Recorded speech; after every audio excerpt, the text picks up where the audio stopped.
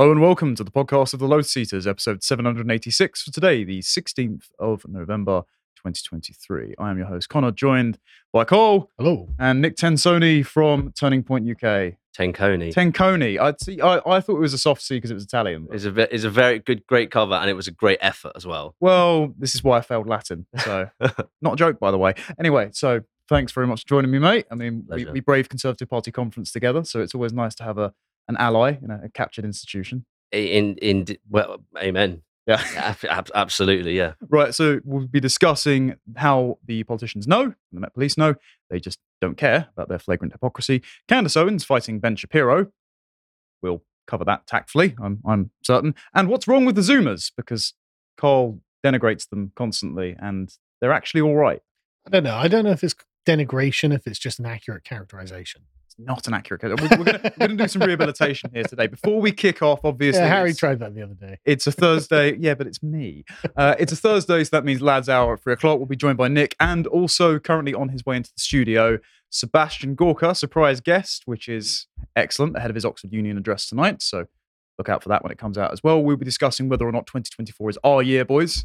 Bit of election predictions. Of course, Seb knows exactly what he's talking about on those issues. So if you haven't already subscribed to be a premium member, go subscribe. You'll be able to watch that live and add some comments and questions for Seb and Nick. But without further ado, let's jump straight into today's stories. Right, so they know that we can see video evidence of them sabotaging the country, treating pro-Hamas protesters with more favorability than your average working class patriot, and they just don't care. Kind of pointing at hypocrisy is pretty redundant at this point because, as Oren McIntyre often says, it's not about hypocrisy. It's about hierarchy. I'm referring, of course, to last night's cenotaph protests. Again, they've been traipsing all over war memorials, and the Met Police has decided to go with a bold new strategy of, rather than pretending that they're enforcing the law, just gaslighting the public into saying, well, we can't do anything. Yes, there is no law. Oh, that's a good take. How did you shut down all of the right-wing protests then? Yes. Under what pretense? I'd much prefer the Judge Dredd strategy of, no, I am the law, in fact. Yeah. But it's difficult to intervene when it's peaceful marching, you know. Peaceful marching over the war memorials. Yeah. When it's so peaceful. Yeah. Mostly peaceful party rocking on the grave of the war dead. Your hands are tied when it's mainly peaceful by the grievance brigade. Yeah, especially when you just turn up right as it's already happening. Oh, no, wait, they were already there. Anyway, we'll get into video evidence of that. If you want to see the impetus of why society is being liquidated, you can go over to our website and watch Josh's Contemplation series, where this is the second part of our liberalism debate with the appropriately fire and fury thumbnails. Third part is coming out this Saturday, where Carl utterly destroys the liberal dream. I had a lot of people asking me, is the third part out this weekend? Is the third part out this weekend? I was like, I don't know. I'm not in charge of the schedule. It's out this weekend. Okay, there we go. Good news. It is. The last 20 minutes are probably my favourite bit of content we've done so far. It's pretty good. It's golden. So well worth subscribing for that. And the reason I say liberalism is at fault, because I say in the third part, multiculturalism isn't a melting pot, it's a kind of blender. Because liberalism thinks of itself as the parameters in which all conflicts can be resolved. And so it puts all these cultures in one container, it presses blend, and unfortunately what it doesn't realize is the most dominant ingredient will often leave a bitter aftertaste. And that dominant ingredient here, as the consequence of mass migration, seems to be mental Islamism. I don't think that's an exaggeration when, as soon as there is a parliamentary vote on the ceasefire in Gaza, it brings out few hundred people into the streets to shut down all of Oxford Street. So just before we begin, what was the point of a parliamentary vote on a ceasefire in Gaza? So the reason it was introduced was because the SNP wanted to add an amendment to the King's speech that's just gone. Of course, the SNP is led by Hamza Yusuf, who has family in Palestine. His wife's from Palestine. And is a practicing Muslim. Therefore, it's a show of religious and ethnic solidarity. He doesn't like white people, does he? No, he's not a big fan of how white Scotland is. He doesn't like white people. No. But they're talking about the same guy, yeah? Yeah, absolutely. I don't think these openly people racist. Yeah, I don't think these people are a big fan of the indigenous Brits whose lives they constantly disrupt either. I think that's more to do with it than the Muslims being killed in Gaza and Palestine, because they're not, as Douglas Murray has pointed out, they're not protesting for the Yemenis or anyone that Bashar al-Assad's killed. I pointed that out. But mostly peaceful. They don't care at all when it's Muslim on Muslim. But as soon as it's someone else on Muslim, suddenly they're out in the street. Well, even al-Assad's allied with Christians in Syria. Yeah. Nothing? With Russia. Nothing? China, Myanmar, Yemen, Yep. doesn't matter. Yeah. Doesn't matter. Well, they didn't stand up for Majid Nawaz when he lost his job at LBC, not Nope. long after being the spearhead of the Uyghur Muslim protests, doing a hunger strike. So it is just a flex. Iranian dissidents holding up signs, placards saying Hamas is a terrorist organization, anti-Hamas, and then getting attacked by fellow Muslims. You absolutely, can't say that. No. Okay, But cool. Muslim infighting is totally normal to these people, I think, is what the issue is. Like they don't consider it to be, anything out of the ordinary, shall we say? I try not to go too hard on that, but like it just seems to be a settled issue. Yes, but then the reason this movement has galvanized so many is because the enemy of my enemy is my friend, and it turns out the enemy of all Muslims is just Jews and the native English. It's a perennial enemy. Yes, in Israel. Well, I tell you where I came in. So critical thinking lens on. So go back to 7th of October, and then I think last night is their 7th. They've done every Saturday and then the 7th. So reporting on the front line, talking to people, understanding. Socialist Worker Party placards everywhere. Yes. Everywhere. The main proponent of radical gender theory. Yeah. The main proponent of puberty blockers, pronouns, and just pushing the slippery slope as hard as possible in the guise of diversity, inclusion, equality. Usual commie stuff. And we see here, among hundreds of clips now, the Socialist Worker Party placards absolutely everywhere. Yeah. And so is that okay if you are vehemently, as this particular demographic would be, let's say that 80% are Islamic, for example, I don't know, vehemently against as social conservatives also. Well, if we just do a quick screenshot of what we can actually see on the streets, it's more like 99% Islamic. So a lot of people on the left, as you know, they've said, it's largely white in the marches. Of the 100,000, it's largely white. But people can say stuff without impunity or consequence as a result of free speech. So we'll park that. That's fine. But is that okay? That was my first question originally. Is that okay? So you're holding a banner and a placard which has enormous significance and importance when you're protesting, because you're telling people what you're all about, and it's there branded with a far left organization that is 100% behind radical gender theory and the inclusion of homosexuals within society, et cetera, and homosexual rights, etc. So what's that about? Is that fair? Is that okay? Or is that disingenuous? Well, it's instrumental. So this is why Marx even remarked that the Muslims are a useful weapon against the Christians, because the Christians are the biggest thing in it's standing in the way of communists. So they, with post-colonial theory, where their brains have been liquidated, they just say, they're brown, they're not Christian, equals good. And so they're a vanguard class for us. And also they see this as an instrument of subversion of the existing order. So they think, okay, these guys want to tip the table. I also want to tip the table. As soon as the table's tipped, we think that because our ideology is actually the end of history, we'll just win out. So what he said. So first item is that's what I saw. And of course, the second item is who's using who, which lends itself to your point. So I want to understand what's really going on here, because what I've seen isn't peaceful. What I've seen is aggressive. I'm not going to say anything else. So it is aggressive, what I've seen, 100%. Oh, yeah. So very confrontational, very combative. It doesn't seem peaceful.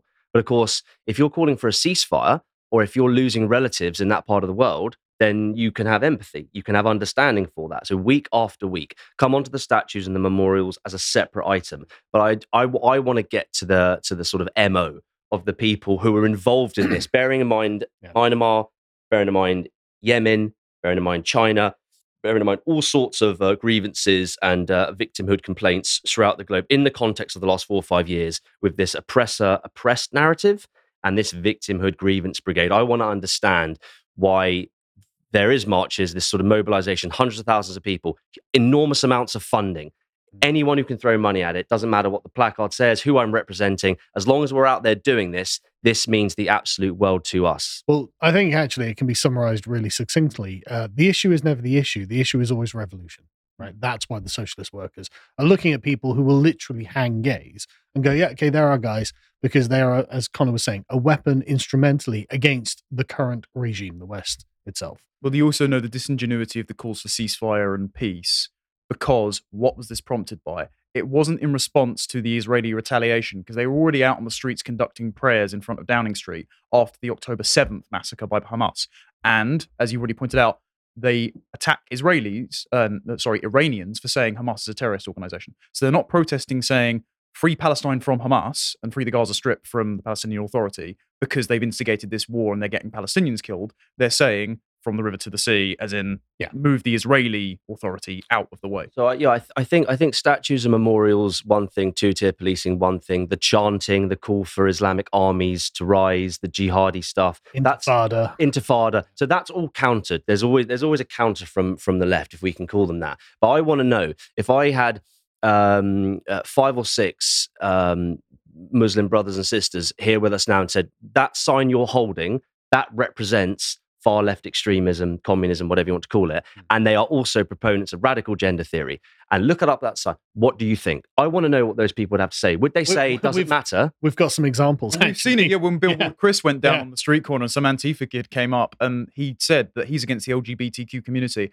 and young Muslim girls started mocking his sexuality because he was wearing nail polish. So that day, so we were defending the cenotaph, and Chris was there. So I made my intros because obviously anyone on the front, like, good guy. We've got an interview with him coming out very soon. Fantastic, solid. So he that video was great, and we haven't seen that yet, have we? You got. I presume that they were Muslims. You had 3 or 4 girls, and you had the Canadian or American masked up, wannabe Disney Channel Antifa, going for Chris, and then the Muslim girls. Obviously, again, there's a little bit of mob mentality there, which I don't like. And I'm seeing that an awful lot with this demographic, which I don't like. But they put him straight, whoever he was, or he, them, or he, there, them, whatever, she. And he walks away. So to my point, right. So I'd like to know, these hundreds of thousands of people, the placard suggests funding. That's an awful lot of money to put all that together. You've seen this at the aerial screenshots, haven't you, of the hundreds of thousands, literally, of batons and of the placard attached to the posts and the placards. What do they have to say about that? Is it, well, this is really useful right now, and we'll eat you up later, actually? So that's quite disingenuous. I'm not okay with that. Or is it, no, actually, we really do stand with you and your radical gender theory and your far left extremism? They don't. This is just the immediate thing that's the kind of the wellspring of energy. Right. And so it's Israel, Palestine, therefore the Muslims are out in the streets, therefore they're just going to glom onto it and do whatever they can because the issue is not the issue. Recruitment stands, banners, outposts, you name it. They're not attacked. They're not attacked at all. If I was there in terms of the organization, our representation, no doubt we'd be attacked, tables flipped, we'd be called fascist. But they're there, not just with the placards moving on, but the recruitment posts, the leafleting, the observation that they are everywhere, and these people are like, well, you'll do for now. Well, yes, this is the important thing. It's an alliance of convenience, and so it's worthwhile, as we have just done, disentangling the intersectional fault line that is here. But ultimately, the people that are benefiting from this and profiting from it, whether it's the NGOs, whether it's the Socialist Workers' Party, whether it's the MPs who have just stepped down from Keir Starmer's front bench, I think it's about 10, including Jess Phillips, because she knows exactly who her voting constituency are, and the various Labour MPs that voted for said ceasefire, they don't care about this fault line. They just overlook it and tell anyone that's pointing it out to disbelieve their lying eyes. And we know that this has infected the Met because they put a dispersal order out about 10 to 8 last night, still in action until 2 a.m. this morning. But they knew this was happening. They didn't clear the protests away. The protest blocked Oxford Street, and then it moved to the Cenotaph, and they thought, oh no, here we go, optically bad again. So they sent their best soldiers down. I'm just going to rewind to that bit. I hope it stays muted. Did you hear the chat? The main guy, he wasn't wearing one of the coloured caps, but did you hear the chat when he was rallying them saying, you do that and you do this? It was they're completely unprepared. Well, Speaking of unprepared, just look at the shape of these officers. I mean, the high-vis vests, it's not the most inspiring uniform. They look like they're just going to go manage a building site, but also they're all fat, they're all short. Some of them are women, some, I assume, are good people. And they're slowly surrounding the Cenotaph, anticipating the marchers to come past it. The issue you have is that they don't defend other monuments. This is the protesters climbing over the Royal Artillery Memorial near Hyde Park Corner. Yep. But I think we should also mention why did they scramble like that? Going back to the Cenotaph, they knew who was on the streets. They knew what they were there for. The van that drives around London with the missing Israeli children again is blocked. Yes. There's huge fascist far left presence. Again, overlooking all of this, they know they're en route to the cenotaph. Why are they scrambling?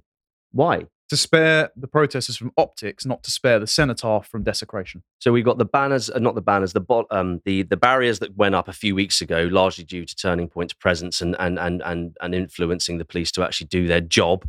You know, heaven forbid that they actually do their job.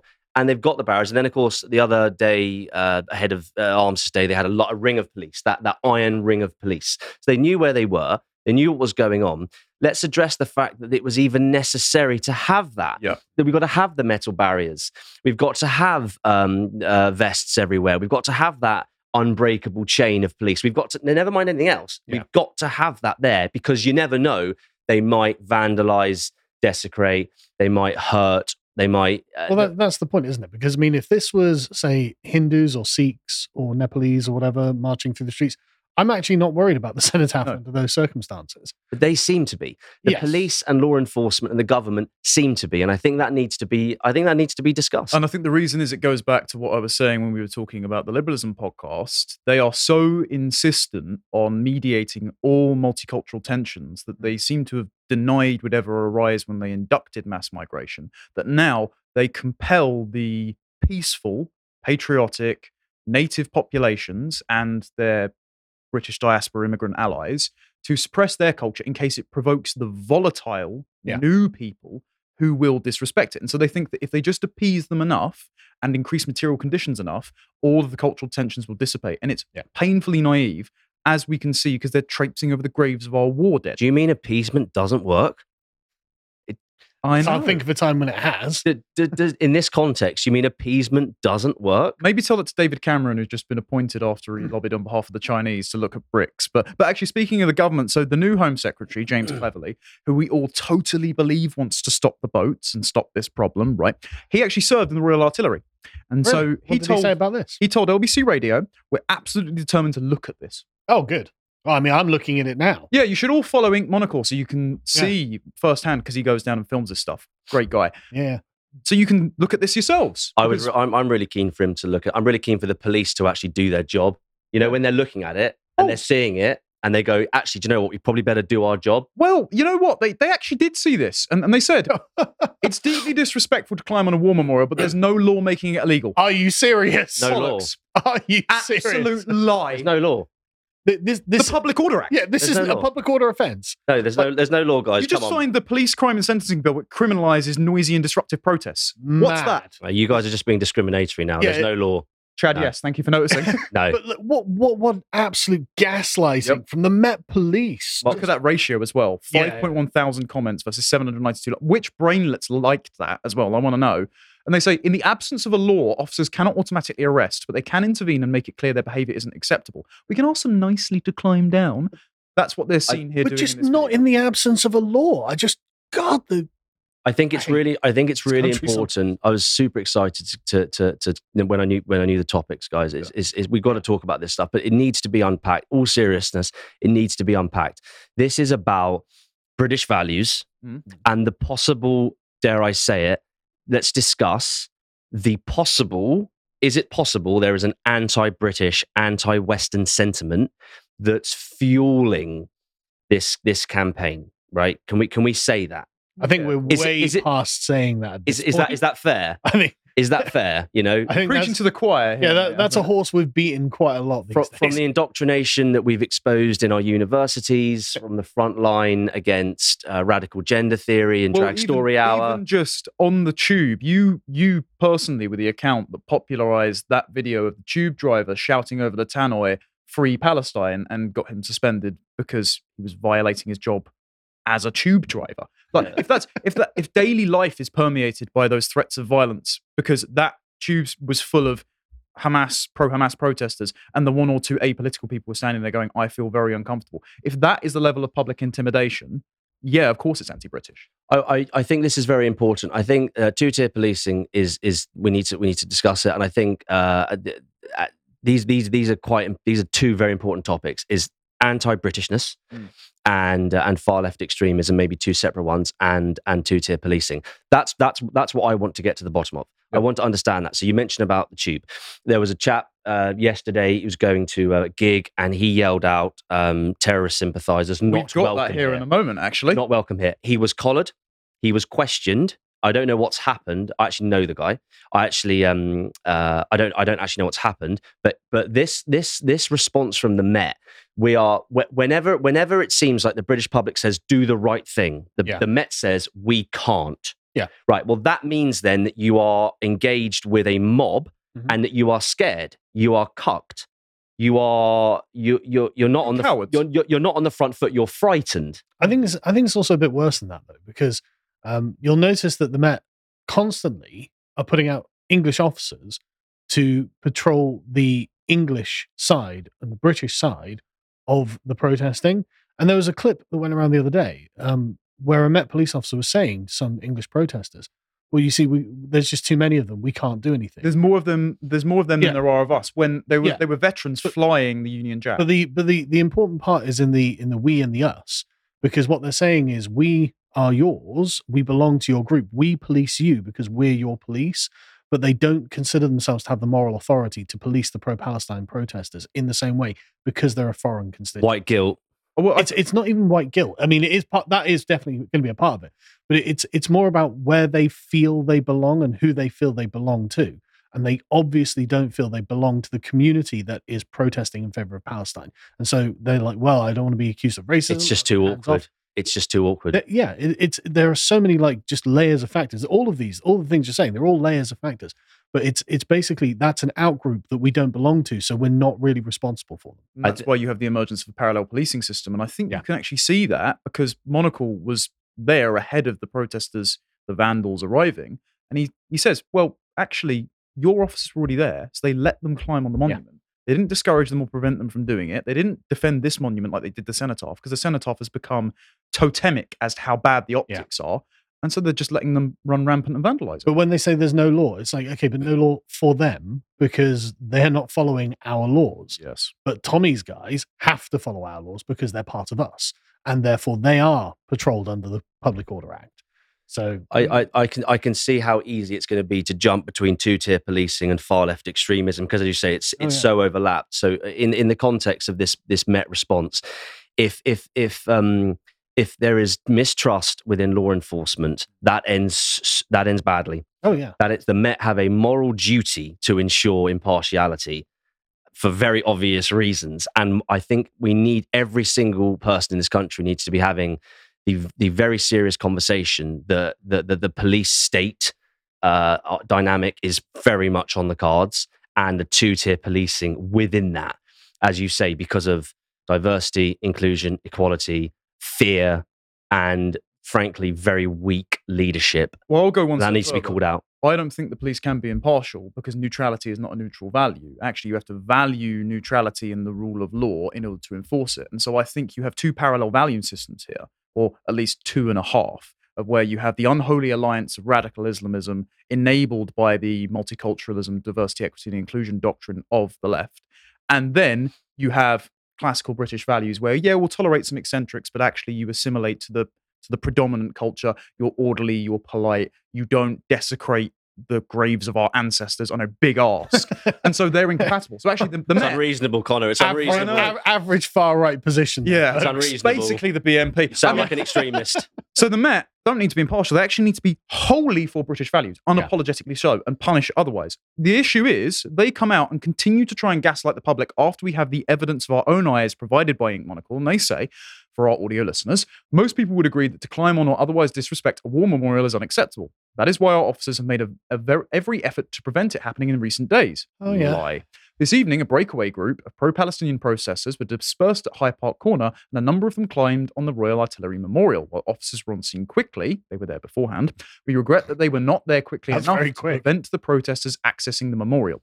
We know some online have asked why the protesters were not arrested. There is no law explicitly making it illegal to climb on a memorial, so officers cannot automatically arrest, but they can intervene to make sure the behavior isn't acceptable. The video shared online showing them do that. Right.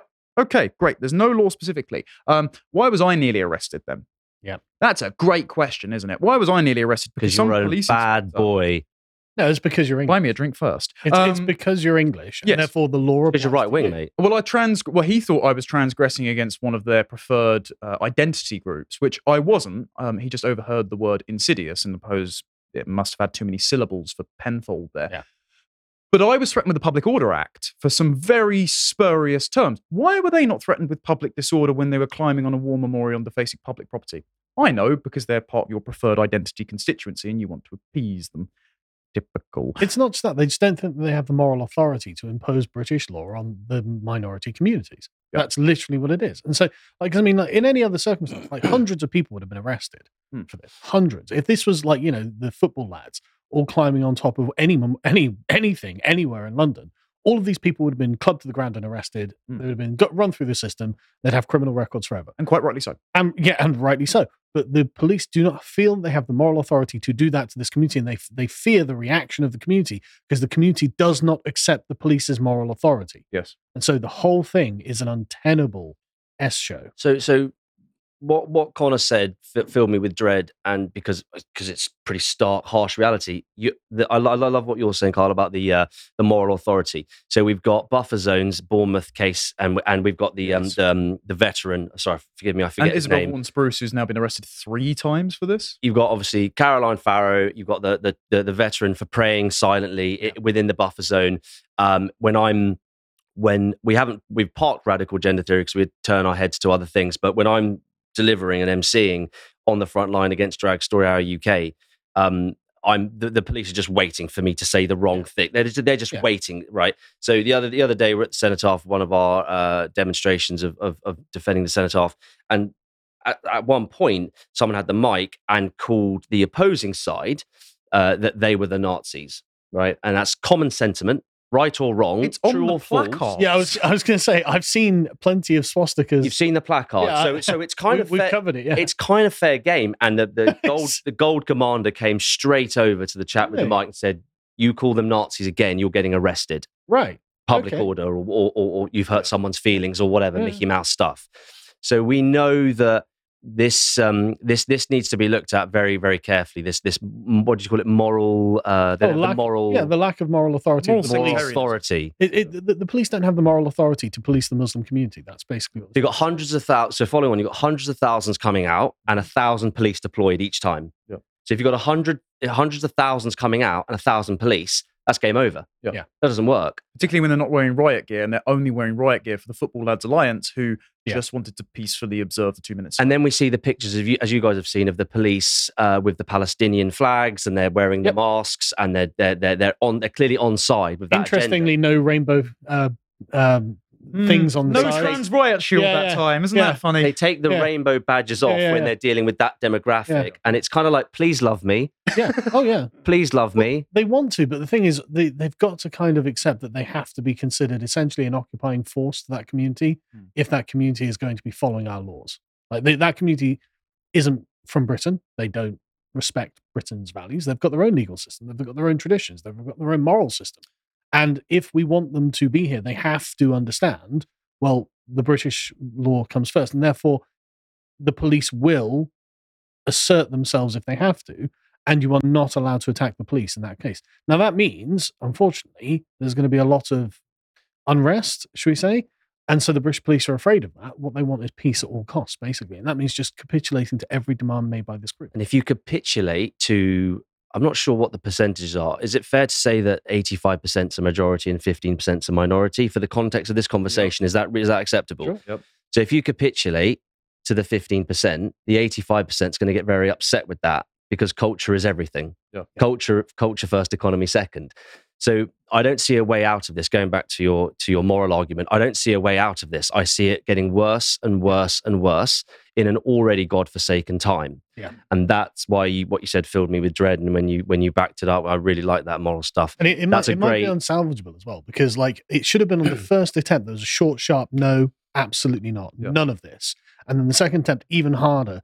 And then that would have smoothed it. And at least those people will go, right, okay, they're not going to tolerate this. But this has been tolerated for years now. And so if there was to be a pushback from the police, there'd be uproar. And from it. there's precedent for it because, as Suella Braverman linked in her initial tweet concerning the protests ahead of the Cenotaph, in 2011 they banned EDR marches. So it's not about their ability. They've even passed more punitive laws since. It's more about political will. And so what you're going to get with these parallel moral systems, I'll wrap up on this, is a form of vigilantism. Now, this is benevolent because Ink Monocle just went round after they left and cleaned the place up. Good lad. Yeah. But you are going to get the community starting to police themselves, and in lieu of that, you're going to get instability at the top as well. And this is something that's been observed by the Met Police. So there was a Met Police insider that spoke to the Daily Mail. I believe Josh might cover this later on in the week, so we won't go through the article. But even he was saying, look, Suella Braverman's right. Internally, the College of Policing and all of the high brass are telling us to selectively police these protests because we don't want to kick something off. But we know that the English believe in police by consent, so that we know they will acquiesce to our policing. Well, to be honest with you, everyone believes in policing by consent. It's just we have a particular definition of what consent means, right? So you tolerate the police operating in your community. I mean, like, in Islamic countries, they have police. But they respond to. They have a different system by which consent is granted, right? So there's not just constant riots against Saudi police in Saudi Arabia. No, but that's because they have a disproportionate application of force, whereas the British police won't be as forceful. Yeah, no, absolutely, because we have different principles upon which the consent is founded. We have actually a conscious kind of liberal view of consent, actually. Yeah. But other countries might enforce consent by oppression. But the point is, there's not constant riots and fighting against the authorities. Right? So there's always a form of consent that underpins policing. Even if it's not done in ways. What I would like to see is our Muslim brothers and sisters understanding Marxism, understanding the SWP, understanding two-tier policing. I'd like to see those people, God bless them, and the imams saying, you do not go on statues, you do not desecrate, you do not behave like this, you do not have flags there, you do not say XYZ, which I'm sure we're about to go through. Yeah. Actually, this is about prayer, this is about ceasefire, that's your right to freedom of speech here.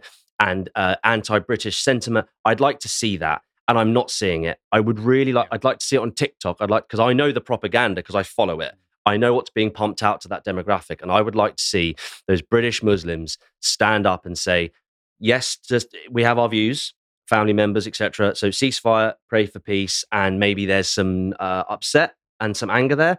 I completely understand that." But that is not the same thing as endorsing and standing with terrorist sympathizers, Nazi sympathizers, Hitler sympathizers, calling for armies of Islam, calling for jihad, going on our statues in any way.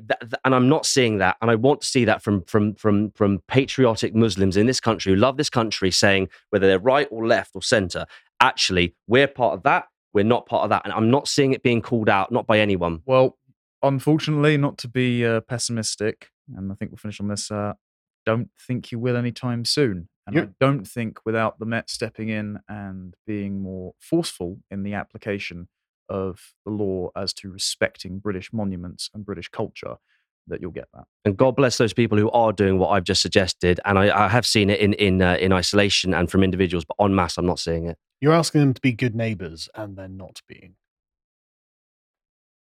With that. Speaking of good neighbours, let's talk about the recent beef between Candace Owens and Ben Shapiro. And this really focuses around Israel and Palestine. I think it also focuses around a fault line that's present within America, and that is that Black Americans and Jews don't always get along. I'm not sure that's necessarily it. I mean, that is a fault line, don't get me wrong. But I think part of it is which narrative has more moral weight. I don't know if this is necessarily Candace's motivation, but the people that are piling into this with various ethnic lenses looking at it are thinking, has slavery got the more legitimate claim to be the founding myth of the current order, or has the Holocaust got more legitimacy? That is a discussion that is happening, but I don't actually think that's really what is the main confrontation between Candace Owens and Ben Shapiro. Because Candace Owens hasn't lent on that at all, actually, because she famously she wants a victor mentality rather than a victim mentality, which actually I totally endorse. I think that's exactly the right way to think about these things. And actually, I think Candace Owens is approaching this more from the position of a mother, right? Because of what Israel is doing to Gaza in response to the October 7th Hamas massacre. And Ben Shapiro has taken a very one-sided and hardline stance on this, assuming that this would be an uncomplex moral issue. But actually, it turns out it's not an uncomplex moral issue. And Candace Owens is kind of getting it in the neck from Ben because she's pointing that out. And She's also heavily pregnant at the moment. She is, but she's handling herself really well. So it's, I don't want to say like, oh, hormones, because no, I'm not seeing any evidence of that. She's actually doing a great job. But before we begin, go and check out our merch store. Go and help us out. Support us by buying some merch. And I designed all this merch myself, and the Dirty Dirty Smear merchant shirt is back. But my favorite one, I think, is the Marcus Aurelius one, which is, if it's not right, don't do it. If it's not true, don't say it. Simple as. It's just that simple, right? And this actually is something you could say to Israel. If it's not right, don't do it. And so you won't have to continually have to try and fight a propaganda war in justification of what has already happened or what you plan to do in the future. Because frankly, I think that Israel is losing the propaganda war. And there's a good reason for that. It seems that a lot of what Israel is actually doing is not really very defensible. Now, I'm not anti-Israel. I'm not pro-Palestine. I'm not on either side of this argument, because as far as I'm concerned, these are two different peoples thousands of miles away whom I just have no relationship to. This is an ancient blood libel that England shouldn't have to deal with. Exactly. I'm an Englishman. But we will deal with the fallout, though. Well, absolutely. But this is not really reconcilable at this point. That's the problem. And that's why Ben Shapiro and Candace Owens are going at each other. So let's just begin with Ben Shapiro's position on things, shall we? It's very nuanced. Yeah. So Ben Shapiro hadn't tweeted anything after October the 7th, until this on October the 9th, which is just Hamas in the very near future is going to get a good solid understanding of this important chart. It's like, okay. Now that's true. Now, Hamas, yeah, yes. The issue is when Hamas embed themselves and put their hands in hospitals, there will be civilian casualties. And there are lots of people who are saying, well, look, Hamas they're using human shields. They're not prepared to come out and fight like men. It's like, well, obviously, like, I'm not in any way in favor of them, but what would you expect? They are essentially, they are a terrorist group who haven't got an army. They're going to fight a guerrilla war, and guerrilla wars are fought in civilian populations because that's the only shield that a guerrilla army has. I think it's fair to say that our position is we would be happy if Hamas was eradicated tomorrow, but the means of doing so is not so simplistic, because there will be children caught in the crossfire. You have to, we can get into this later, but basically you can't just bomb a guerrilla occupation of a civilian area without causing indescribable levels of collateral damage, which fuels the left and the social media propaganda brigade. But further. It doesn't have to just fuel the left. Normal people will watch you bombing civilian areas and say, well, hang on a second, that's not on, is it? Do you have the image of the guy on the sofa with the LGBT flag among the rubble? I do not have that image. The Israeli government put it out on their Twitter account. Oh, yes, I did see it. That kind of thing doesn't look good. Gay pride Israel flag flying in Gaza. It's like atop the rubble. Atop the rubble. And it's like, okay, that's not really what this is about. And lots of children have died. So actually, posting stuff like this, Ben Shapiro knew what the sort of result would be, because this was before Israel's invasion of Gaza. And unrepentant or unsympathetic is definitely one way to put it. So he then posted #NeverAgain with a picture of Auschwitz. So at ARC, Ben was talking about the ethnic dimension of this conflict. And a Jewish man had asked him, why are there so many Jews protesting in favor of Palestine in New York and London? He said, they're not Jews. They might be Jews ethnically, but they're not Jews in practice. Yeah. And so I think Ben is seeing this very much through the lens of, these are my people. I know these people. I go to synagogue with these people. These are my family. These are my friends out there. And so this is an existential war for the people that I care about. And so that's why he's making this comparison. And that's why he is very emotional. Yeah. And I'm not saying he's wrong to be emotional over this. I'm not in any way saying Ben is not entitled to have very strong feelings on this. Yes. Right? Of course he will. He's a Jewish man. He's, of course, very, very concerned about the existence of Israel, and understandably and rightfully so. But that isn't just a blank check for anything to happen. Yeah. That's really what the case is. That's fair. But I'll just carry on, just as you can see, just Ben being insanely hardline about these things. Just constantly why I'm showing you Hamas's atrocities, how Hamas fooled the world. Hamas is here, the Hamas caucus, F the United Nations. Okay, well, I agree with that. Yeah, I do, but for different reasons. The evils of queers for Palestine, stuff like this. So Ben has been just insanely hard line on the pro-Israel side, which is not a surprise and not news, right? So what did Candace Owens do? Well, Candace Owens, on the 3rd of November, so about a week or two afterwards, about a month afterwards, tweeted, and this is after the Israel invasion of Gaza, no government anywhere has a right to commit genocide ever. There is no justification for a genocide. Can't believe this even needs to be said or be considered the least bit controversial to state. And this angered a lot of people. I can understand why, because there is a difference in the position that we've just laid out in saying that you need to be careful of collateral civilian damage in rooting out a proscribed terrorist group and a dictatorial terrorist group, and saying Israel trying to genocide the Palestinians as an ethnic group. Yes. But the point being, you can't just start bombing to kill. I mean, for the example of a refugee camp that was bombed to kill one Hamas operative, you can do that, but you can't retain the moral high ground when you do that. That's the issue.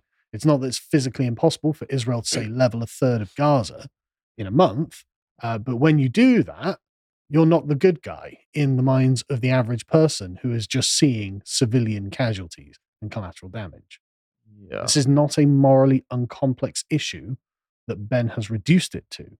I mean, as far as we can tell, it seems that, as they say in here, 11,000 people, I think they quote.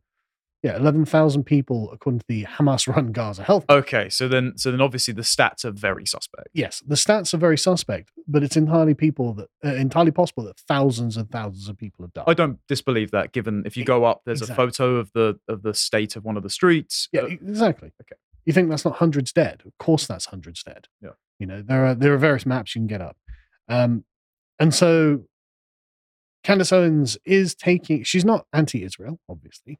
But what she's pointing out is that there are proportionate responses. So, of course, what Hamas did was a terrorist atrocity, and therefore the response should be against Hamas, not just a blanket attack on the city of Gaza itself. Now, I realize that I'm saying this in a very comfortable studio where I'm not in any danger, and I don't have to go and run the risk of urban fighting, which is the worst kind of fighting in the modern era. I don't think proportionality is the framing we should take as well. I've seen Douglas say that, and I think he's been very good on the messaging. And it's saying if you use the word proportionality, what you're implying is that essentially the Israelis should go in and use equivalent tactics to those that Hamas used on the massacre. I don't think that's what it implies. I think you don't have to use the same tactics or do the same things at all, but you can't allow yourself to be seen and perceived to be belligerent and disproportionate in the number and scope of what you're doing, because that's what's happening. The public in general, I think, is genuinely perceiving Israel to be committing a genocide, actually. The issue of proportionality wise, in the face of pure evil, there is no proportionality. So I think I understand the concept, but I think the guerrilla warfare thing, I think it's unwinnable unless in guerrilla warfare like this, unless you level the site, you're not going to win it. Possibly. That's not said with an endorsement. It's just an observation. It's not an endorsement. Again, I'm not a military strategist, but let's face facts. With understanding guerrilla warfare as we know it from history, if you want to win it, you have to level it. That's why they tried napalming Vietnam. You can't win in the jungle. You can't win in tunnels in the desert. Here, if you level it, you eventually 6,000 in the PLO in the Hamas resistance, as they would call it. You have to level it. So that's the first thing. And so I don't think that proportionality applies here. And to them, it definitely does apply, because even if that is true from a purely Machiavellian military calculus, there is still the human dimension that, well, half of Gaza is under 18, right? So half of those casualties will be children, and people don't really want indiscriminate bombing of children to get at one Hamas guerrilla, right? No matter how bad the Hamas guerrillas are, you can't put the moral onus on the children that you're killing. Well, we can all agree on that. Of course. And so just bombing the cities out will never be considered justified. What are the options? I'm not saying I have options. Right? I'm not saying, it seems to me it would have to be down to a literal ground invasion where it's hand-to-hand fighting. Going back to what I'm very, very versed in what Candace has said and also in what you're saying. And for me, the situation, conflict in the Middle East, since the 80s, and I started to learn about this, I'm just there going, this is just awful. Oh yeah. I have nothing to say. Oh yeah. My father had nothing to say. He said Northern and Southern Ireland, Middle East, said stay out of it. Yeah. There are no words. It is just awful. That's the thing. I'm not trying to endorse or condemn either side, to be honest. I'm trying to point out what the public perception of this is. Do they have to care about the public perception though as well? Because I think that's where that's kind of the angle I'm coming from here with regards to the propaganda war in the age of social media. And I know that it's the end of every arm, and it's there, and it's outrage culture. And I've seen the amount of women that are on the front line who are activists now. I think what's the incentive structure for Israel itself to care about public perception when both sides of the US House, for example, are still going to fund them anyway, no matter how many cities they bomb? Yeah, so but I don't think the view of proportionality matters to them. Not in the short term, no, but in the long term, yes. Because there was a leaked, I should have got this actually, leaked audio from Jonathan Greenblatt of the ADL. Right. That I don't think was AI generated, because it actually sounded very persuasive. Of him saying, look, we've lost, it's not the left or right war we've lost, because obviously he hasn't. It's the generational war. The Zoomers just don't care. That's true. Right? And so in 20 years' time, Zoomers are not going to be voting for money and weapons to Israel. They're not going to be voting for it. They don't care. In fact, a lot of them don't like Israel, actually. But then neither party is not going to not fund Israel. Now, in the immediate, yes, that's correct. In a generation, I don't know if that holds true. I don't think that's... I think what you're saying is that this is all tactically dangerous. It's not just about it being tactically dangerous, because there is a moral moral burden, debt being incurred by Israel through their actions right now. And that's what people generally are perceiving, whether the rightness or wrongness of their actions in the sort of immediate political sense is, right or wrong. This is what people are noticing. Right, there are lots, and there are lots of people who are just normal. Like, I was in a taxi the other day with this English taxi driver. I'm like, "How's it going, man?" And he literally just was like, "Yeah, I hate this. This is pretty rough in Gaza, isn't it?" I'm like, he doesn't know about anything. He doesn't know about anything really. He's just a taxi driver. But like, he's seen the news and he's like, "Oh, bombing kids, that's bad," because it is bad, right? And the people with the strong hand in this regard are clearly the Israelis, and the people with the weak hand in this regard are clearly the Palestinians. And a lot of people actually don't see Hamas as a thing that's being attacked. They see Palestine as a thing that's being attacked. And I think that the incredibly strident rhetoric from people like Netanyahu and the various members of his cabinet have really not helped this, because it does sound quite bad. And, you're going to have to take millions of Gazan refugees. Europe. Yeah. It's like, no, you're going to have to not kill them, maybe. That does that's an option, right? Somewhat. And so you see what I mean. And so I think therein lies the I agree that there's the complexity again. Yes. No, not totally abhorrent. No horse in the race. Wish it would stop. Yeah. It's never going to stop. I'm in favor of a ceasefire. Wish it would stop. Never going to stop. So that side say, well, you're dealing with evil, so there is no, and also in war there is no impartiality, unless of course proportionality, unless of course you're actually there. And the consequences of that, we all lose. We all suffer, unavoidably, and to our grave detriment. So, but the point is, both sides see each other as an intransigent evil. They both see each other as an existential threat. There is no resolution to this, and so none. Anyway, so Ben Shapiro was not happy about Candace Owens' comments, and I guess we'll just listen to it. It's quite short. Yes, the question was about Candace Owens. I think her behavior during this has been disgraceful. Without a doubt. I can't was that? Yeah, I mean, she still works for my company. And I think she's been absolutely disgraceful. I think that her faux sophistication on these particular issues has been ridiculous. It's not faux sophistication, it's ridiculous. Everybody can see the moves that she's making and the things that she's saying, and I find them disreputable. Right, so you can get a more harsh condemnation, calling Candace Owens' concern for the loss of the lives of children faux sophistication, because Ben Shapiro has reduced the moral complexity of this to us good, them bad. And this is in the context of him owning Daily Wire. She technically works for him under his contract. And I will just say, we disagree plenty of times on Lotus Eaters. We've made debate segments behind the paywall. I've never stepped away from it, castigating my colleagues in moral terms. Yeah, I would really hate contempt for them. I'd really hate it if we ended up in that position as well. And so a lot of people are like, well, Ben's kind of losing his mind over this. And in a way, I think he is. But anyway, so Candace Owens tweeted out this 2 days ago. Ooh. Which is not, I don't think this is a terrible take. Well, Blessed are the peacemakers, for they should be called the children of God. Blessed are they who are persecuted for righteousness' sake, for theirs is the kingdom. Well, okay, maybe this is a little bit bad, actually. For theirs is the kingdom of heaven. Blessed are ye when men shall revile you and persecute you and say all manner of evil against you, falsely for my sake. No one can serve two masters. Either you will hate one and love the other, or you'll be devoted to one and despise the other. You cannot serve both God and money. Christ is king. It's encoded. It is, yes. Yeah. You want it? Look, when I read it, it's totally coded. It is. Yeah. See, I read it last night, and I was like, "Oh, that's just the Bible." Quote. Yeah, right. And then, then now you point out, yeah, actually, now you think about it, also it's a little bit worse than. There are a couple of things in here. Yeah. Between the Christians, one of them, I find it ironic. Blessed are yea.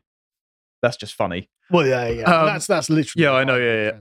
Well, I don't know which translation she's using, but it's just funny. It's ironic. No one can serve two masters is insinuating dual loyalty, which is something that's going to get Shapiro's hackles up. Yes. And then the final line, and this is maybe a product of translation. I'm not accusing Candace of anything, but you cannot serve God and money. In some translations, it's mammon, as in an actual entity that describes greed. Yeah. But then to put the money translation there, I'm going to say unintentionally, implies the ideas of the Jewish lobby funding it, which is possibly. Yes. So that's a very touchy subject. Yeah.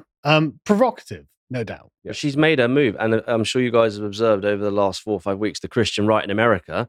I won't mention names, but they're pro-Palestine. I mean, these are ridiculous terms because we just want it to stop. But they're pro-Palestine. Well, some are like the evangelicals are very pro-Israel, obviously. Yeah, there's some who have thrown their lot in with the Christian nationalists, who I would say are not actually Christian nationalists. They're just more ethno-nationalists, like Hinkle, who's come out of nowhere and is just hammering on the Palestine stuff, not because he's honest, but just because he doesn't like Jews. That's it. So it's complex, entangled interests here, and some are using it as a smokescreen.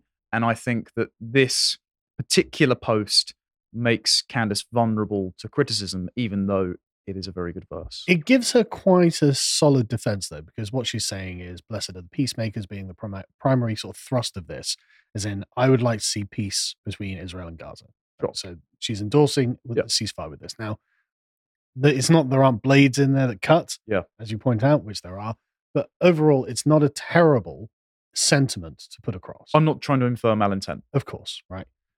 Candace has put her foot in it once or twice before, and so I can see that, to be charitable, she may have been like, I'm going to tweet out the peacemakers verse, because who could object and not thinking, hang on a second, actually, maybe afterwards. But she didn't back down on any of this. Anyway, Ben Shapiro replies to this. Yeah, that's pathetic. Yeah, he could have texted her. He could have kept this off social media, obviously, but he hasn't. So let's carry on with it as it is. But he could have engaged with this in a mature way, in which he suggests that possibly Candace didn't really understand the implications of what she was saying, and he could have taken a much more high-minded view. Or he could say that if you feel that taking money from the Daily Wire somehow comes between you and God, by all means quit, which is him saying the Daily Wire endorses Israel and everything that Israel's going to do, and you being paid to also be at the Daily Wire, If that conflicts with your moral compass, then get out, which is quite a silly thing to say, I would say. Again, if you text that to her on WhatsApp or something, fine. Doing it publicly, not smart. The whole thing just seems unnecessary to me, to be honest with you. Yeah. It's all a bit bizarre. It's all in the Twitter sphere. It's obviously really fueled by emotion. Hugely so, and no one comes out a winner of this. This is what the Republicans need right now. Yeah, exactly. Their biggest media outlet tearing itself apart because in a public space, it can't be balanced on Israel. Yes, that's the problem, right? And so Candace replies to this directly, saying, "You've been acting unprofessional, emotionally unhinged for weeks now, and we have all had to sit back and allow it, and have tried to exercise exceeding understanding for your raw emotion. But you cross a certain line when you come for scripture and read it yourself into it. I will not tolerate it." We have all also implies whispers around the Daily Wire, which is never good for a business. You don't want infighting among the employees. Most of the Daily Wire employees, the hosts, are Christians. Yes. Ben Shapiro is not a Christian. And Candace is leaning on that very heavily. And I don't know why that's unavailable, because that was a direct response to this, which you can see there. But as you can see, she's ratioing him. Blocked each other, are they? Not to my knowledge. Well, maybe, I don't know, actually. That actually can happen. Right, okay. I have no idea if Ben Shapiro has blocked her. But as you can see, she's ratioing quite heavily, and Ben Shapiro is not coming out the winner of this, which I'm sure is doing nothing for his emotional state. And then she retweeted it saying, "You're utterly out of line, suggesting I cannot quote biblical scripture. The Bible is not about you. Christ is king." And so this is quite serious, actually, because as Cernovich, a lawyer, points out, Ben Shapiro has actually walked into murky legal territory. I think Ben Shapiro is also a lawyer. Or he is. So it's Harvard law. You would think he would know better. He also, the reason him and Crowder became friends is because he negotiated Crowder's prior contract, which is a little bit ironic. But as Cernovich says, very publicly telling an employee to quit in order to avoid paying out a contract is almost certainly a constructive termination. If Candace's conditions at work change, this will be an easy win for her. Either fire her formally or recognize people disagree like an adult. Yes. And that's really, but I mean, Ben was obviously at a kind of like Jewish lunch or dinner or something like that with fellow Jewish people who are in his circles. Was it a university? Yeah. Right? But, you know, he's obviously talking to a very friendly audience. Yes. So not great, actually. Charlie Kirk from Turning Point USA, very reasonable mediation.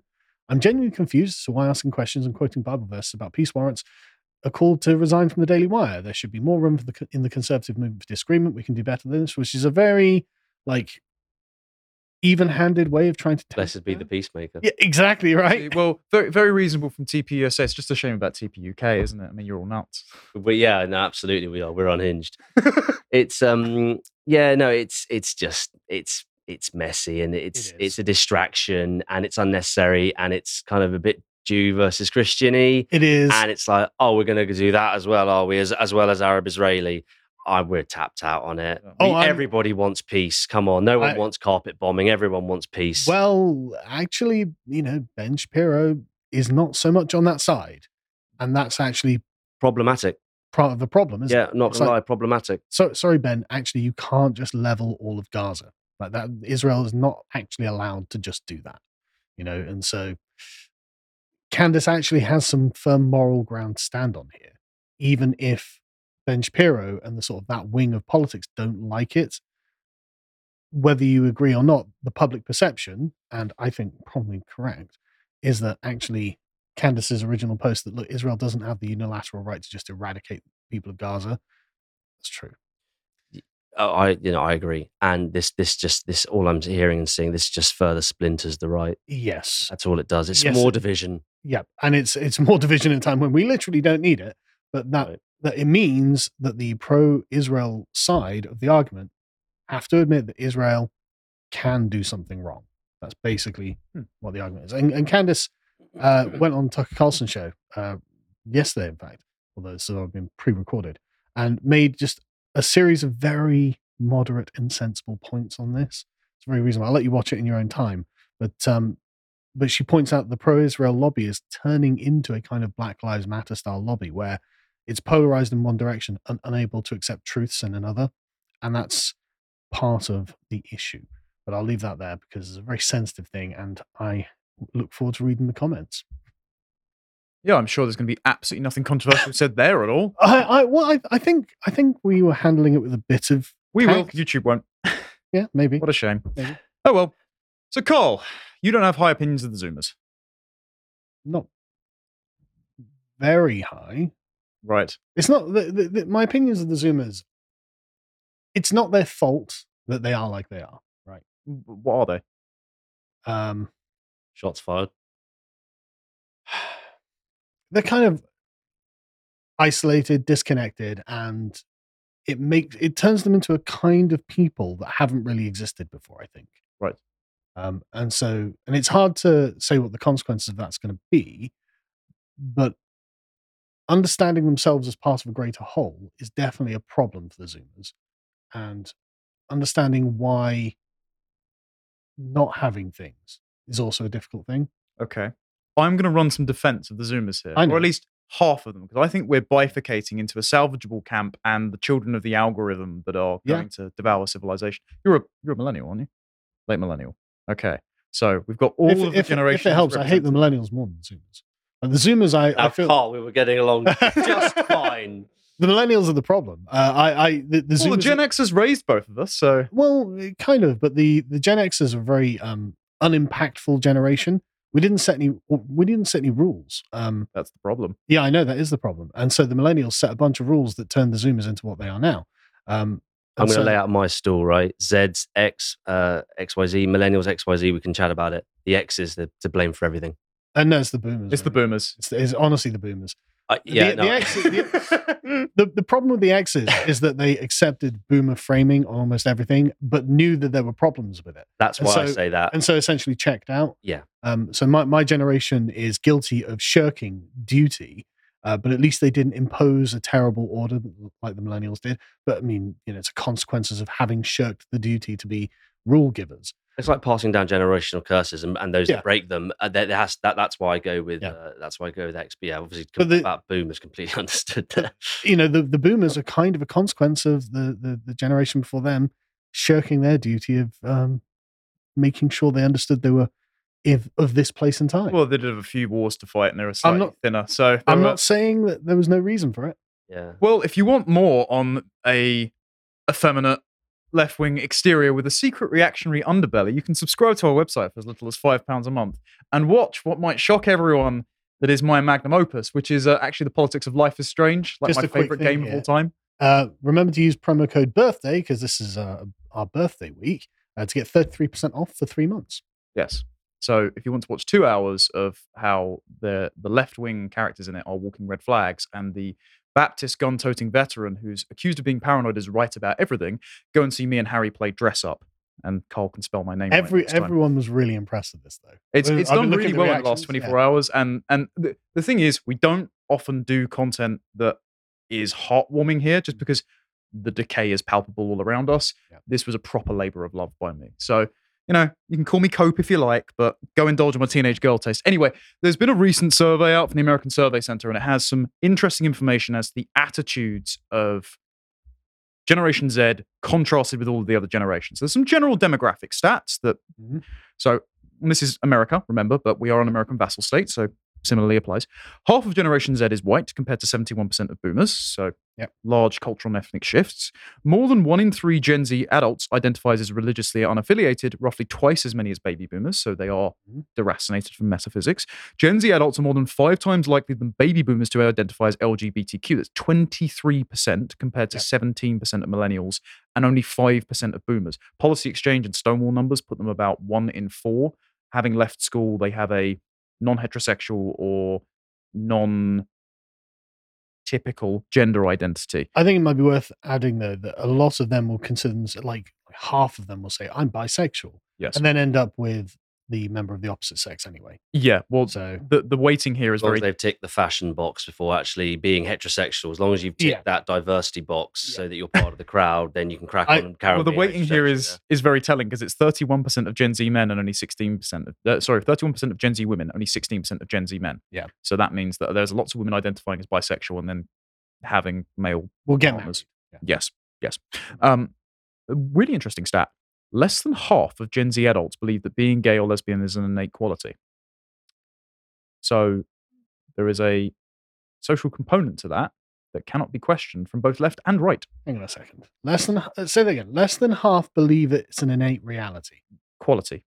So it's a So choice. the born this way argument that's is not gone. holding for Gen Z. Right.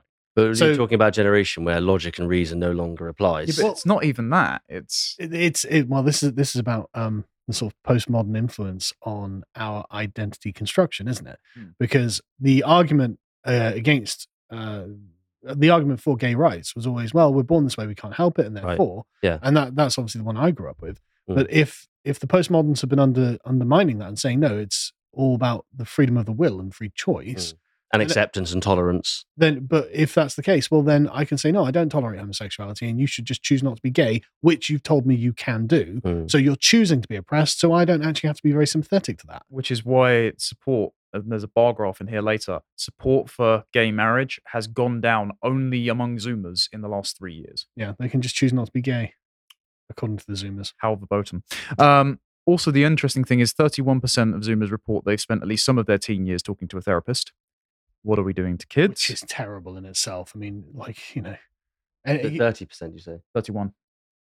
I'm genuinely skeptical about the concept of therapy. Having been through it, yes. I've They never are been through it. less than useless, not just because of the stresses on the system, but because of the approach they often take.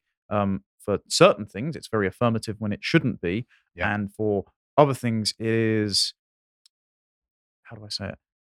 It doesn't get to the root of the issue, particularly for men who, rather than talking about their problems, need practical applications to work through their issues. But it's also just reinforcing the managerial left-wing paradigm. Yeah. So it's like, okay, everything is rationalistic at its bottom, Yeah. and so at the very base of it. And so if you're having a problem with what modernity has done to you, Yeah. go and talk to the therapist, and they will reinforce modernity and try and make you okay with it. Your well-being is conditional on an institution that has been set up Yeah.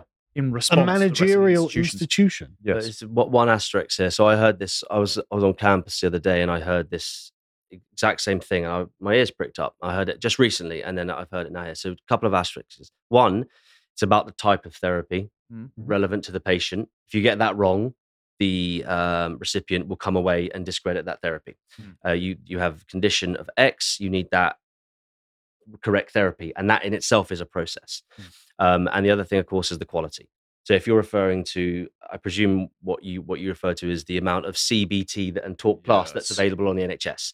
That is not the same as being in front of a private top brass therapist in whichever realm that specifically relates. So if you've got psychodynamic requirements and you're in CBT, you're nowhere near behavioral yet. And if you're a learner, if you're someone who learns in a different capacity, you should be nowhere near psychodynamic, and you should very much be in behavioral. But again, Talk Plus, CBT, NHS, it's over the phone most of the time post-pandemic. So there's a little bit to unpack there, because I do hear this quite often because of the climate and the culture with regards to the 31% and the depression and the anxiety lends itself to all sorts of big conversations. But therapy is now being massively undermined and denigrated, and I think there's a few nuances there. Well, I'm sure that a session with Jordan Peterson is much better than anyone at the NHS. So it isn't That the type entire of discipline. Yeah, is, that'll do. You know. Yeah. But I think if you just had these people in the woods chopping logs, yes. then that would be better than any kind of therapy. Yeah. Oh, No, I that agree goes with without saying. So base camp level, of course, absolutely. And crutches and excuses and absent fathers and video games and social media, of course, same page. But yeah. Yeah, so it's not an entire write-off, but there's a deluge of mental health conditions affecting Gen Z. And it's no surprise this is affecting their relationship. So 41% of Gen Z adults never had a boyfriend or a girlfriend as a teenager. 69% of millennials, 76% of Gen X, and 78% of boomers did. So that's 40-odd% of Gen Z who have not had a relationship while in high school. Yeah. So indicates maladaptive attachment styles somewhere along the civilizational chain. Gen Z men are more than twice as likely as baby boomer men to report they didn't have a significant other as a teenager, 44% versus 20%. 78% of Gen Z adults report they spent at least some of their teen years regularly hanging out with friends. 84% of millennials, 89% of Gen Xers, and 88% of boomers did. So that's 22% of Gen Z who had no friends growing up. Yeah. going to have seismic consequences.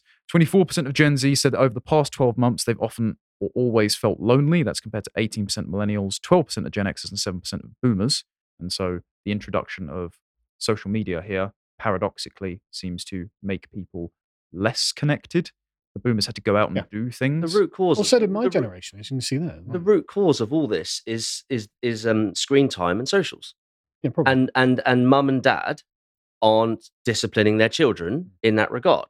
So smartphones from age 8, unacceptable. Yeah, totally. And schools allowing them in. There still isn't a ban yet. That ban still hasn't happened. Unacceptable. So you're talking about if your phone, that's going to become your best friend. Not to mention the addiction and the endorphins when somebody reaches out to you and the accessibility of X, Y, Z, and it's absolutely screwed. It's a question of proximity as well, because even if you have friends on the phone, they're nowhere near you in real life. No, it's nothing.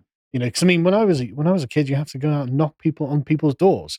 Hi, is Timmy coming out today? Yeah. You know, and that's actually a really wholesome thing. And if you agreed to meet up at a certain time and someone didn't show, then that's it. Yeah. 70% of communication is non-verbal. The tip of the spear. If you do everything remotely, it's the same when we all take pictures, or like this. You're not even that isn't the same. You're focused there rather than actually looking at things. This has massive consequences, as we're seeing, and we know that even without the numbers in societal behaviour. Yeah, life of vicarious experiences makes you quite detached. Also, speaking of vicarious experiences, in terms of their work and life experiences, 4 in 10 Gen Z adults didn't have a job as a teenager. I mean, by protecting them from that, you're robbing them from formative. Like, I worked shit jobs, basically. You know, I did loads of retail stuff. I stacked shelves. Yeah, I did a lot of manual labour, which I actually really enjoyed. Yeah, that was probably fun. And that every man. I said this at the XT University thing, and all the Zoomers in the room are just like, "What? Every man should have a manual labour job. Yeah. If you don't have calloused hands, you shouldn't be speaking in the public arena." Yeah. But Zoomers are insulated from that. 70% of Gen Z adults say they occasionally worry about finding a job or career that's meaningful, compared to 60% of millennials, 43% of Gen Xers, and 17% of boomers. So they feel disconnected from the kind of economy they're participating in. Wow. This is why I was defending that crying Zoomer girl. She's absolutely right about the 9 to 5. Oh, yeah. More than half of Gen X adults, so 60%, and millennials, 56, and Gen Xers, 52, say they worry at least sometimes about having enough money to pay their bills. But of course, 61% of boomers say, I'm all right. Of course they do. It's almost like there might be some kind of connection there as to why everyone except the boomers feels that they're broke. Almost like the boomers own the entire property market and are making us all rent serfs. But I'm not resentful in the slightest. It is really weird that the boomers don't care about their own grandchildren, though. Yeah, they sort of push them off out into the world. Weird. They don't help them buy a house. Instead, they spend all of their pension and their overhanging money from rent on a cruise. Yeah. Like, you are the ones that disconnected the family chain. It's frustrating. Hashtag not I knew all, I was right. I knew I was right. Yeah. Yep.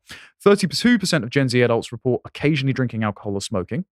But 43% of millennials, 52% of Gen X, and 54% of boomers did. Yeah. So the decline in recreational vice consumption is actually... They're not having fun. Yeah, and this is something I was going to tie to your Dan and AA segment that Dan decided to say about how to get laid. He just went, well, go to the pub and chat up a girl. Right. When everyone at the pub is table service ordering, there are fewer people at the pub, and everyone has their phones on them at all times so they can immediately stare down at it. There's just like less eye contact being had. Yeah. There's less social lubricant happening. How many people have not started a relationship on the tube because they've not looked up from their phone?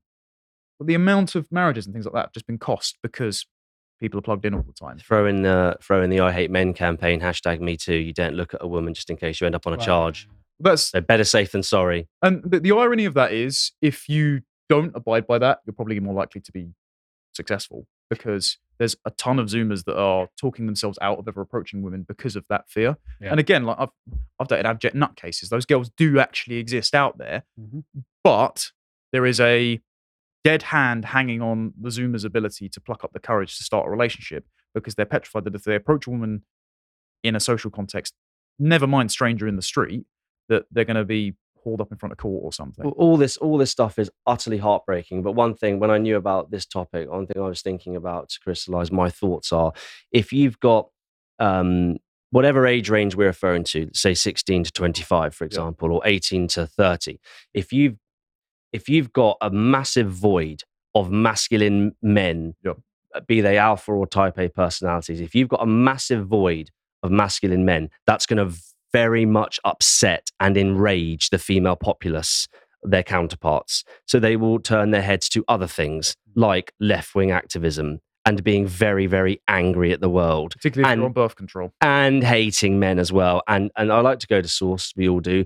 That being somewhat older, reflecting back how it was in the 90s and the noughties, it's beyond heartbreaking. If you have that void of masculinity, of get up and go, and you mentioned several social constraints there that prohibit men from doing that, etc., and also social paranoias and tyrannical laws and other such things that are just absolute nonsense.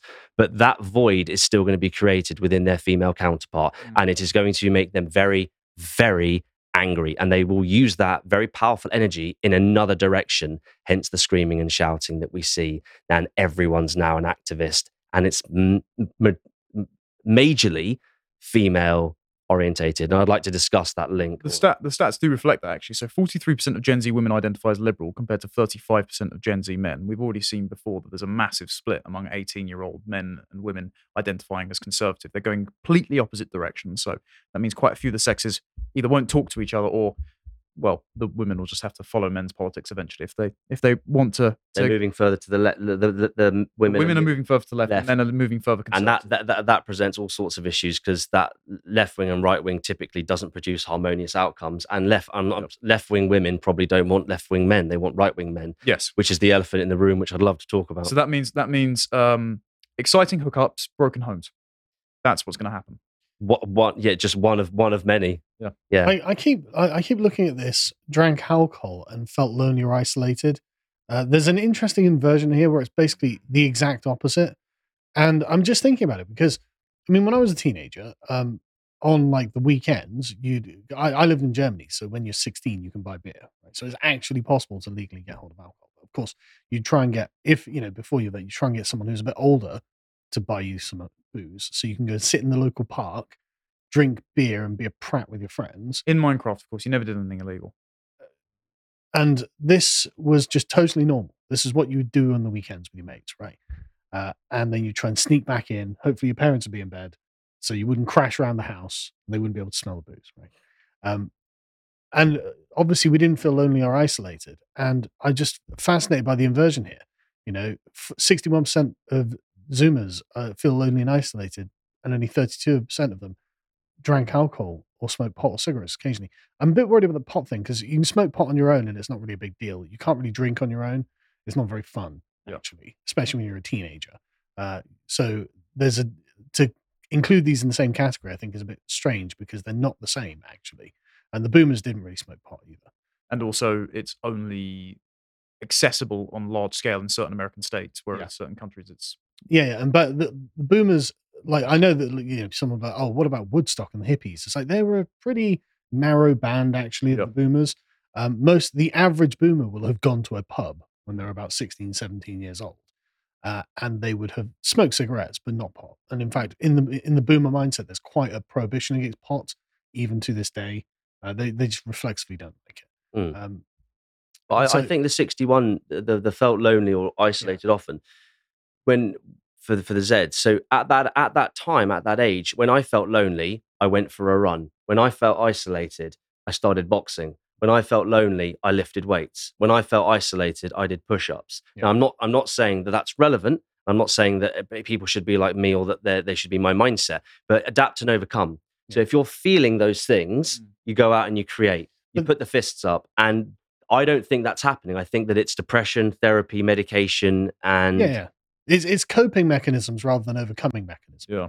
So because, I mean, like, really, like, if I felt lonely or isolated when I was a teenager, I'd just go over the street and knock for my mates and see what they were doing, and I'd go around and knock for a bunch of people, see what they were doing, and then a couple of them would come out or whatever, and then you're not lonely and isolated. But obviously the Zoomers just don't seem to do that. They don't have those options. Well, one factor is 70% of Gen Z adults use social media daily. Compared to 55%, 67% of millennials, 59% of Gen Xers, and 51% of boomers. And 75% of Gen Z women are using it daily, multiple times a day. They don't, the stuff you're talking about, obviously, I grew up exactly the same. They don't want to knock on the door and do the interaction and play in the street. And they don't want that. They want the endorphin hit of the little red circle with the little white number. Nothing else will do. Oh, I'm totally in favor of literally banning mobile phones for under 16s. Phone-free childhood. Like, I mean, maybe like Nokia So style. you can have the flip, like we all had. You can have the Nokia So you can flip. send a text message, meet me at where I'm safe, I'm here, of course. But even playing Snake is too far. Yeah, no, I agree, actually. You know, like, maybe Snake, because it's not really that interesting. No, hardline. I'm happy to go for the hardline. That is Snake hardline. too far, right? But the point is, a communications device so you can be like, yeah, I'm safe, or I'm getting the taxi, or whatever it is. Fine. 15, 16 years old. But an iPhone, smartphones, absolutely not. Under 16, no. Yeah, under 16s, no smartphones. You know, I would be definitely on board with that. And that's the only way we can sort this out. I think so. And that's where the bifurcation will emerge further as well, because you will have kids that are raised in healthy, happy, socially stable environments versus children of the algorithm. And you're seeing this bifurcation emerge. And this is the last stat I'll read from this before I'll just briefly move on. 61% of Gen Z women are feminists compared to 43% of Gen Z men. That's an 18% gap. So we're seeing the bivalence start to emerge.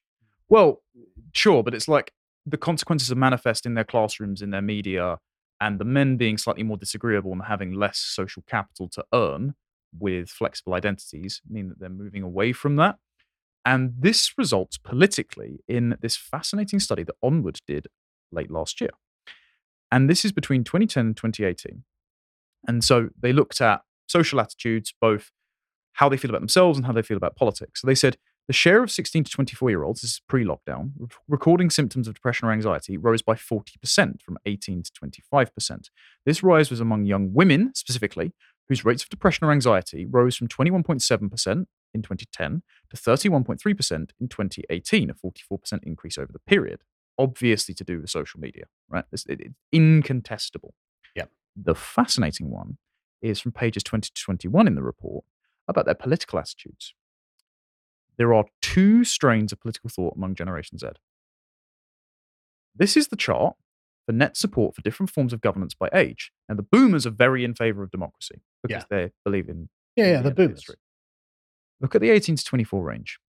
50% of them want to put the experts in charge. Yeah. Right? So that's what my friend Mary has said. The post-democracy swarm of net zero stewards. The technocrats. Trust the science. Exactly. But then, close on their heels, strong men who can ignore Parliament and the army. So, since 1999, military rule among 18 to 24-year-olds has risen fivefold from 7 to 44%. Support for a strongman leader has more than doubled from 25% to 60%. So there is a contingent of basically Franco was right. Why would we want the woke army in charge? General Milley. They're not saying the woke army. And this is the UK that's what they're going to get. We're still a woke army. Partly RAF, yeah. But what they're hoping for is not that. Yeah, I guess so. They're thinking the Platonic British Army. It's not just the RAF, it's everywhere.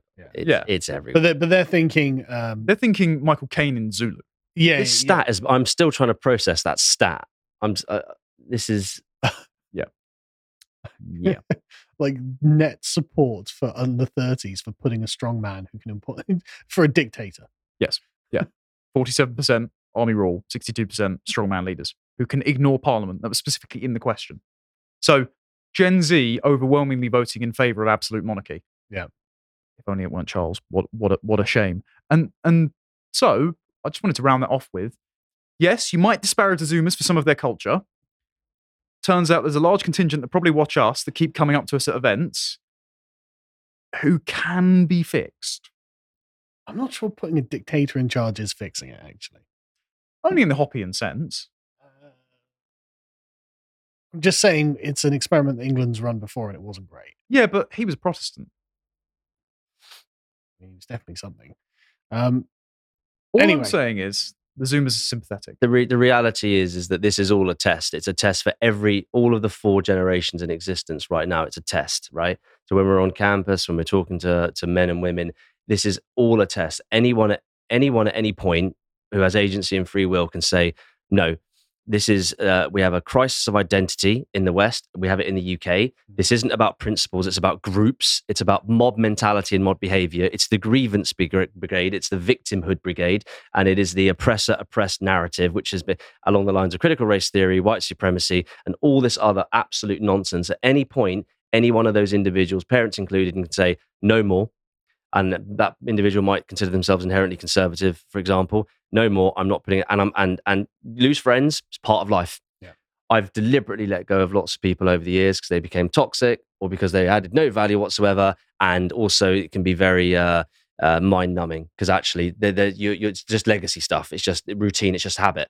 So I will say this, to your point, there's lots of good people out there, Zoomers, and it's their job to stand up and do the right thing. And that means sacrifice. That means getting rid of X, Y, Z, whoever, etc., and doing the right thing. And it's also a massive test as well. And everyone's watching that, because you can't just say, well, that generation, because of smartphones, they're out. And that's unacceptable. Yeah, no, of course. They have to fight back. They have to. Duty first, happiness second.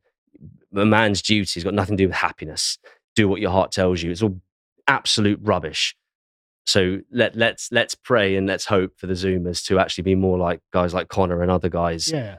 The government could certainly help by simply just legislating against smartphones for children as well. Like government we do with could do a lot. Like we do with alcohol and cigarettes. We've got a massive bravery deficit in the UK. Yeah. We've got a massive testosterone and masculinity deficit in the UK. But that can all be turned around if men say, I see what's happening here. I'm not having anything to do with it, and I'm going to make moves with. There's all sorts of organisations and all sorts of ways they can get involved to fight back against, whether you call it woke, communism, Marxism, far left extremism, call it what you want. So you're being watched. Nick for King. Right, Anyway, I'm ready to go. Do you want to read a On few to the comments? comments. So we're not going to have that much time for comments, I'm afraid, folks. But I'll try and get a cram few in. Bleach Demon says the cenotaph incident is the clearest example of the absolute indifference that the government has of the English. If the police don't step up and use the same amount of force lesbian nanny uses, things will only get worse. And that's exactly the point. They'll never lesbian nana the Muslim community. Hello, Lotus, is out of context. Hey, well, am I wrong? It's the walk, though, the lesbian nana walk. Yeah, I know. That hunched over walk. Matt says the Met police are under Sadiq Khan's control. I can't for the life of me think of an attribute Sadiq Khan might possess that could possibly predispose him to treat pro-Palestine Muslim protesters preferentially. Yeah, what could that be? Let's go on to Unbreakable Litany says, as a thought exercise, if we campaign for the banning of halal under an expansion of animal rights law, will these people leave or willingly condemn their souls to eternity? That's also a mirror strategy for banning the pill. It's that it is actually turning the frogs gay. So ban it on environmental grounds. Yeah, but that's nobody cares about. We can try. Mason says, hard disagree with your position on Israel here. It's not really my position on Israel. I'm trying to be descriptive, not normative. But they've done far more than any other force to reduce civilian casualties. That's true. A massive difference between trying to attack a terrorist, hiding behind a civilian, and raping a mother while baking that mother's baby alive. You couldn't kill the Nazis without killing Germans. I'm not saying that's not the case. I'm saying there's a proportional difference between Hamas and the Nazis. And whether you like it or not, the public perception is that Israel has gone too far. So it's, again, that's the discourse around bombing Japan, for example. It's that, yes, the Japanese army were evil, should the civilians have suffered. That's why you have these kinds of debates. I'm not looking to open up a can of worms, but that's what we were trying to say. But the capacity of either thing is different as well. Hamas are a terrorist group who occupy a very small strip of land with very minimal resources. Japan is an empire. So, you know. As Desert Rat says, personally, I think they both need to sit down like grown-ups and hash it out. I don't think that's going to happen. Okay, what else are you writing for Father Christmas for? Yeah. Best of luck with that one. Kobe says, when the media calls me a Nazi, they are dirty, dirty smill merchants. When the media calls Israel genocidal, that puts a moral onus on Israel. Alexander says, Shapiro attacking Owens for tweet quoting the New Testament should be a full-on mask-off moment to his Christian fan base. Shapiro is scum. I don't think he's scum. I think no, that's not the word to use. I think he's incorrect both theologically and politically. I think he's very wrapped up in the tribal nature of the conflict. Yes, that's the problem, and he's become very emotional because the moral certainty he's taking in that tribal nature is coming under question. Again, whether you agree with me or not, I'm just describing what I'm seeing in front of me, and it's not just a morally pure issue that Israel is always in the right and Palestinians or Hamas are always in the wrong, because there are people on both sides, and you can see that a lot of people are actually... Hamas is always in the wrong. Well, no, Hamas, yeah, but Palestinians, yeah. The territory occupied by Hamas, is not... There are people in there who have moral claims as well, not the terrorists. Yes. And they are something that has to be considered. And I'm not saying that Israel has not shown restraint in the past as well. It has. It's shown a lot more restraint than other places. But at the end of the day, I'm just trying to tell Like, look, the whole thing is based on public perception of what's happening, and Israel is losing the propaganda war. I really think this. I see this all the time. So, whether you can make an argument either way, but the facts are the facts as far as I can see them. Grant says women without children will find another way to be mothers, whether they or not they have children. Well, that's the thing. Candace has children, and she's pregnant at the moment. So it's not. Oh no, that's the Zuma thing. Sorry, But that does connect to the Palestinian thing, actually. it does. Yeah, absolutely, it does. Like you see a lot of young left wing women complaining, and when they decide to be mothers to all of society, you get a feminized society, and the absolute rot we're seeing today. Yeah, The longhouse. I was going to say, and when you combine that with the sort of digital surveillance we always live under, you end up with the worst kind of longhouse. I want to do a thing on McLuhan at some point, which is the global village, which is the internet, and the longhouse at the center of the global village. Yeah.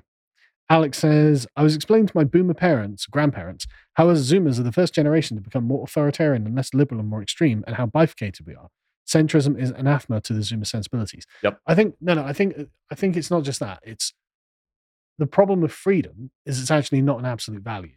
Yep. And the only thing we've had after defeating the Nazis is freedom. And so more freedom is always good.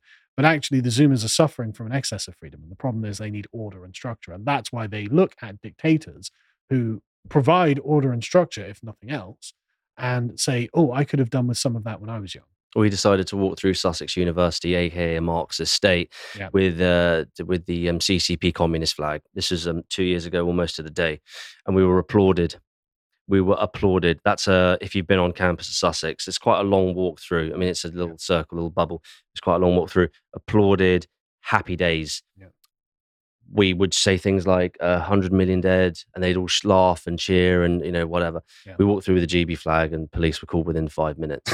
Now that video is on Turning Point UK's YouTube, and it's not too far. You'll be able to find it. Well, I was going to say, actually, as we're wrapping up, where can people find your stuff, mate? Yeah, sure. Well, obviously, across social media. So on Instagram and Twitter, it's T-Point, obviously at T-Point, and on YouTube, it's Turning Point UK. Obviously, website's Turning Point UK. And obviously, people need to get behind us, and they need to support us, even if it's just a small contribution, and or get in touch with us because they've got a specific skill set. But I can't tell you how invaluable that is when people do that. Brilliant. Well, cheers for coming back in, Nick. And you will be back with us in 25 minutes with Sebastian Gorka, who's waiting very patiently, is dressed very dapperly outside the room. Again, if you haven't subscribed yet, be sure to subscribe, because then you can watch it live and also put comments in. That's in 25 minutes. But until next time, tomorrow, 1 o'clock. Thanks, gents. Take care and goodbye.